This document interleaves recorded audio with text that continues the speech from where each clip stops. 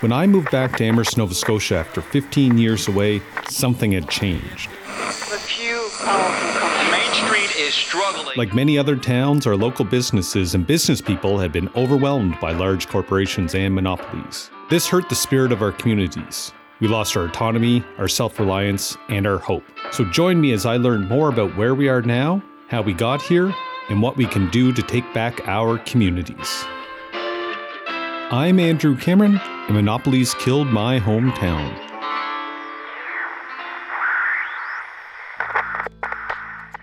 So welcome back, everyone, to Monopolies Killed My Hometown. I'm Andrew Cameron. Today, we're back at the Royal Commission on Price Spreads report. This section, we're looking at industry and effective consolidation monopolies on manufacturing. And today, we're looking specifically at meat packing. And this one I'm so excited about because it's so relevant to today. We're having a lot of the same issues, right? And so the meatpacking industry is, again, the same, the large-scale processing plants that butcher livestock for sale to us, the grocery stores and other markets. One thing I love with this one is Adam Conover from Factually Pod and the old show Adam Ruins Everything. He did a show on Netflix called The G Word, all about the good that government actually does. And they did an episode on the meatpacking industry that is worth watching. I've been really keen to talk about meatpacking for a few reasons. Well, first, the meatpacking industry in Canada and the US is significantly consolidated again. According to Senator Paula Simons, 84% of the beef slaughtered in Canada is done by two companies, JBS and Cargill. Cargill is an American firm and JBS is a Brazilian-owned firm. In the US, 85% of beef is slaughtered by four companies, JBS, Cargill, Tyson, and Marfrig Global Foods. In Canada, pork processing is dominated by Maple Leaf Foods and the cooperative Olympel out of Quebec. And like AgroPure, it appears that Olympel is rolling up the pork industry as well. And so an interesting fact, in a topic for future episodes, the Ontario Teachers Pension Plan was one of the key investors when McCain Foods purchased Maple Leaf Foods in 1995 to start consolidating the pork industry. So, interesting fact, I'm just going to leave that one there. I'm also keen to talk about meatpacking because we're having a huge conversation in Canada about the rising prices of groceries and food. You know, our federal government actually called the CEOs of Loblaws, Empire, Metro in to speak before the Canadian Parliament. And while they were there, those CEOs were denying that they were profiting off of inflation. Meanwhile, you know, during this time, the rest of us are paying more and more and more for our groceries. And so, like I said, I'm interested in what the commission found when they looked at the meatpacking industry in the 1930s.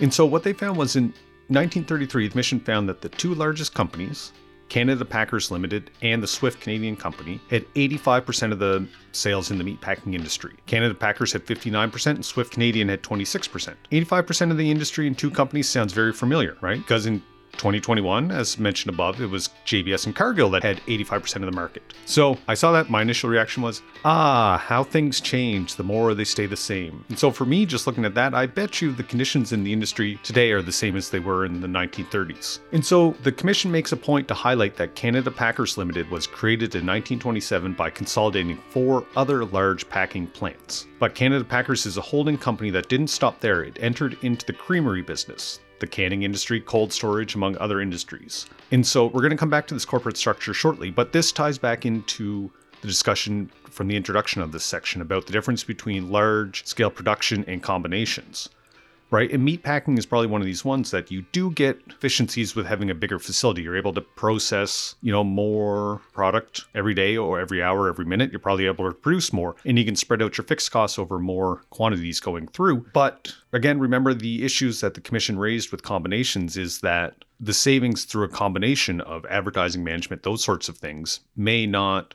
or tend not, they found, don't get passed on to the customers. So it'll be interesting to keep that in mind as we're talking about Canadian Packers Limited.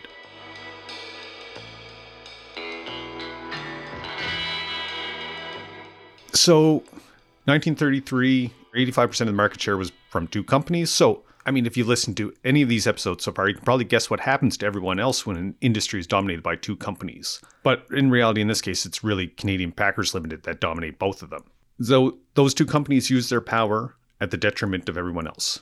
So, for example, the commission found between 1929 and 1932, sales volumes fell about 50%. The return to the farmers fell about 57%, and the return to the packing company only fell 24%. And to me, that's market power right there. So the ability to shift sort of the price losses onto others is a show of brute force and brute power. In a competitive market, everyone should share equally or, roughly equally when a market is hit that bad. But the commission determined that the dominant position allowed Canada Packers and Swift Canadian to control the price paid to the farmers and the price they sell to supermarkets and other customers, which again is essentially what was happening with bread and why we started this whole report and investigation. When I look back on it, being able to influence prices on both ends, suppliers and purchasers, is the only way you lose only 25% when the market is down 50%. And so the commission stated that the disparity in bargaining power between the farmer and these large packers is obvious and is referred to in a later chapter. But to a large extent, also the consumer is at a bargaining disadvantage and is in danger of exploitation as uncontrolled monopoly develops. And I think I see this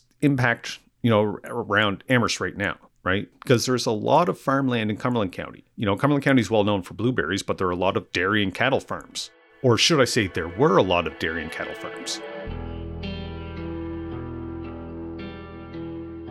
So when you drive out of Amherst towards Pugwash and go through a lot of the smaller communities, which is really a key farming area of the county, and fields that once had cows no longer with the cows, right? And this is the same as I talked about my father-in-law and his farm in the banking episode. When you go out there, you pass many abandoned farms that once operated but no longer are. And so for me, when you start losing a lot of the local farms, you lose one, first, the control over our local then dependent on somebody else to get us food. But we also lose a lot of the resiliency in our food supply when food is always being processed somewhere else, right? And I think I talked about it in the sense of that I looked at the dairy industry in Nova Scotia, and we used to have a lot of independent dairy processing plants around. There used to be a Scottsburn plant in Amherst, which is closed. Somebody's done a fantastic job with that building. But all of our dairy producers have been consolidated either by Saputo or AgroPure. And I'm pretty sure that all of our milk is now pasteurized and processed somewhere outside of the province. There may be one plant that I got to go look and see and figure out if they still process it there. But that's not a very resilient system. And so when we lose a lot of the farms, we lose the people in those communities that drive the communities ahead. Right? A lot of smaller farming communities had churches, schools, community halls, volunteer fire departments. And there was a sense of community and there was a pride in the village or the area that you grew up in. But as the population starts to dwindle, the communities then start to lose those services and the community hubs.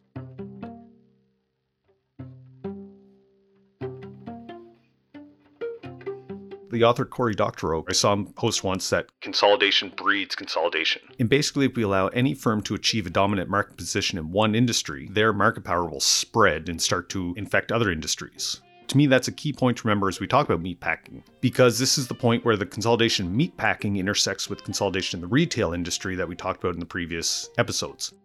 As Loblaws, Empire, Metro, Costco, Walmart gain more power, the meat packers need to consolidate to be able to, stand up to Walmart, stand up to Loblaws, and negotiate a better deal for themselves. As the meat packers consolidate, farms have to consolidate so that hopefully they can then be able to strike a better bargain with the meat packing companies.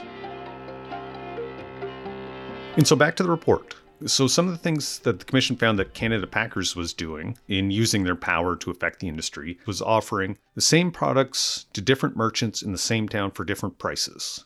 And this is similar to the behavior of the International Tobacco Company, which we talked about in the last episode, where they had the preferential selling list. But with the meat packers, this was typically only done to small independent stores. Mass buyers and large purchasers were already getting great deals and prices.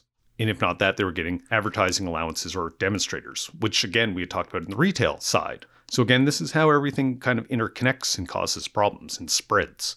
And so what the commission found in 1933, the average profit on a pound of meat was half a cent. But they found that the price difference that were offered, those secret price differences, were almost 3 cents a pound. So basically, if you're a small business getting the most expensive price, you can't compete because the other bigger companies are getting it for 3 cents cheaper than you, and you're only making maybe half a cent per pound. There's a joke that goes around, I know I'm losing 2 cents a pound, but man, I'm going to make it up on volume. But that just doesn't work. That math can't work, right? So the commission found, for example, that a pork shoulder was sold to independent butchers for 11 cents, but chain stores were using it as a loss leader at 8 cents a pound. If the independent butcher was going to try to compete, they're losing 3 cents a pound right off the bat. And the thing is, like with the Canadian Anti-Monopoly Project, we're seeing this happen now. We've talked to local butchers and retailers that can buy meat for cheaper at Loblaws, Sobeys, Walmart, take it to their store, butcher it, and sell it again. And they can do that for cheaper than if they were to buy directly from their supplier. And how can we expect small businesses to succeed in that situation? And so now one of the things is I want to go back to Canadian Packers and its holding company. I sort of alluded to this in the episode on the introduction, but the commission asks this important question. Quote, what is the competitive justification of the Packers venturing into fields foreign to the slaughtering and packing of meats? And so for me, when I look at this is a valid question for us to ask today. Why does that company need to be involved in that other line of business? And this is essentially the same question that's brought up in the introductory section, which is really the difference between large-scale production and combinations. And again, remember what they found in the introductory chapter is that combinations maybe save money, but that doesn't get passed on to consumers in lower prices or producers or workers in higher wages, right? And they also find the combinations are detrimental. They may not implement new and innovative technologies or processes. And so when I go back to the report, the commission gives two thought-provoking examples from the Canadian Packers. First, they have the creamery business. So the commission found the company lost $38,000 in the creamery business in 1933, and that the creamery products were used as loss leaders in the chain stores. And the commission stated that Canadian Packers went into the creamery business by accident. They weren't planning on it. And so again, like in the previous sections we've talked about, loss leaders in large companies that can afford to lose money in certain product lines harms small businesses. And the fact that the Canadian Packers company could lose $38,000 in the creamery business hurt smaller independent creameries. And again, consolidation breeding consolidation. If you're a smaller creamery losing out because Canadian Packers can subsidize their losses, you need to look at combining with another creamery to be able to withstand this, or getting into other business lines yourself. So the commission found that Canada Packers went into the canning business solely to save on transportation costs. This way, Canada Packers could fill up their train cars with canned goods when they were shipping their meat products. Again, I bet you, if we look back on it, this had to be done to, again, counteract the power of railroads and what they were able to do for shipping and the power they could exert, because this made Canada Packers a larger customer. Maybe they can push back on the railroad companies. And Keldon has said, again with Camp, talking about that, he said, when you get into anti-monopoly discussions and monopoly discussions, everything always comes back to railroads.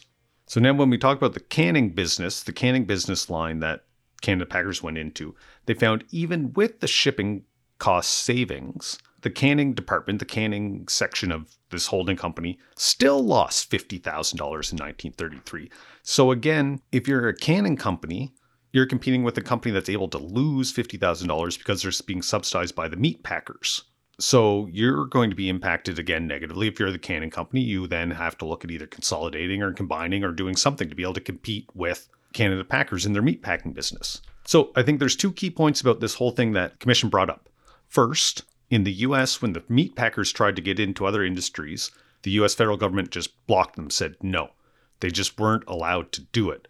Second point the Commission brought up is Canada Packers, the holding company, still wanted to get a satisfactory return on their capital. So the losses in the canning and creamery business lines had to be covered by other business lines. And with Canada Packers, their most profitable business line was the meat packing industry. So and this is where it came in. And because, again, remember, they had the ability to control what they paid to farmers and ranchers, and they had the ability to dictate what retailers were buying it for. So they were able to use that power to maintain their margins and influence the prices so that they made enough money on the packing side of things to cover off these losses on the creamery business and the canning business. So the commission was claiming that in the long run, farmers and or consumers paid for these losses in the side businesses because we were paying more for meat, right? And this gets back to, again, in the introductory chapter, the commission talking about combinations and how they're not good for farmers, they're not good for wage earners, they're not good for consumers. This is a good example how Canada Packers was using profits in one line to subsidize losses in another line.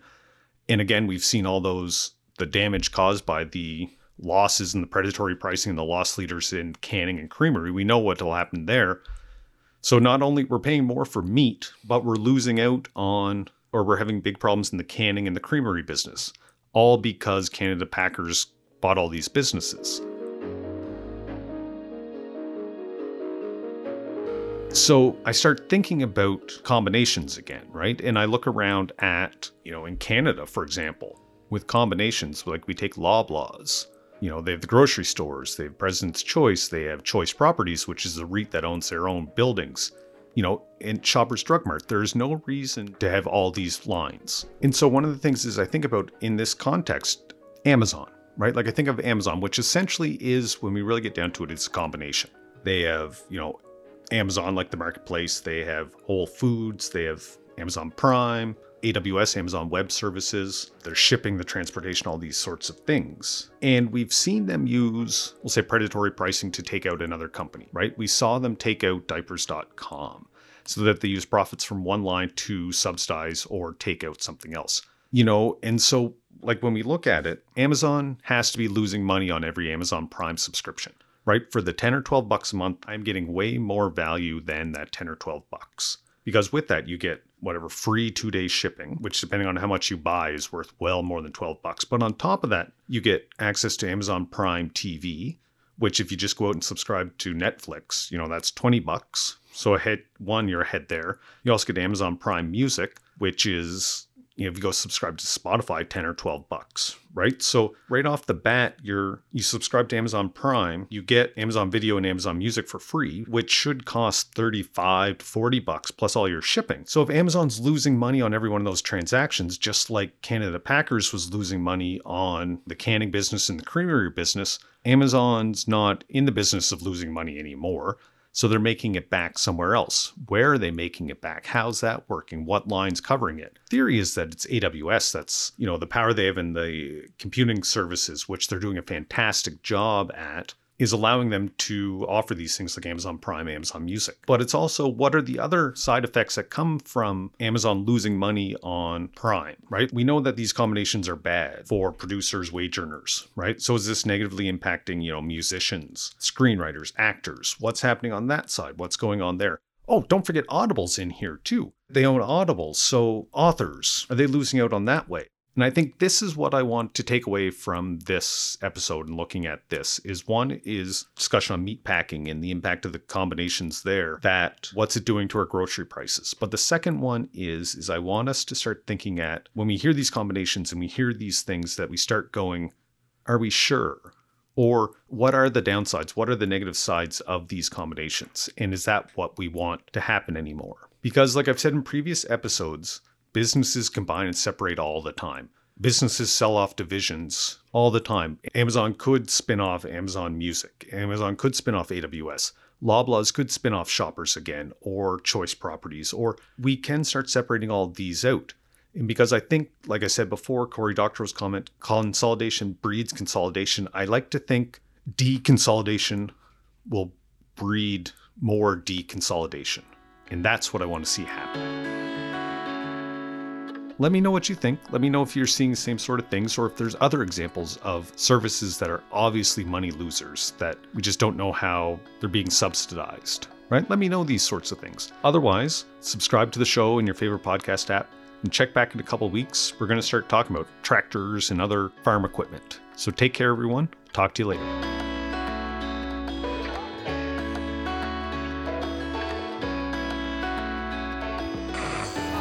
Doing a small town after the movie show's through.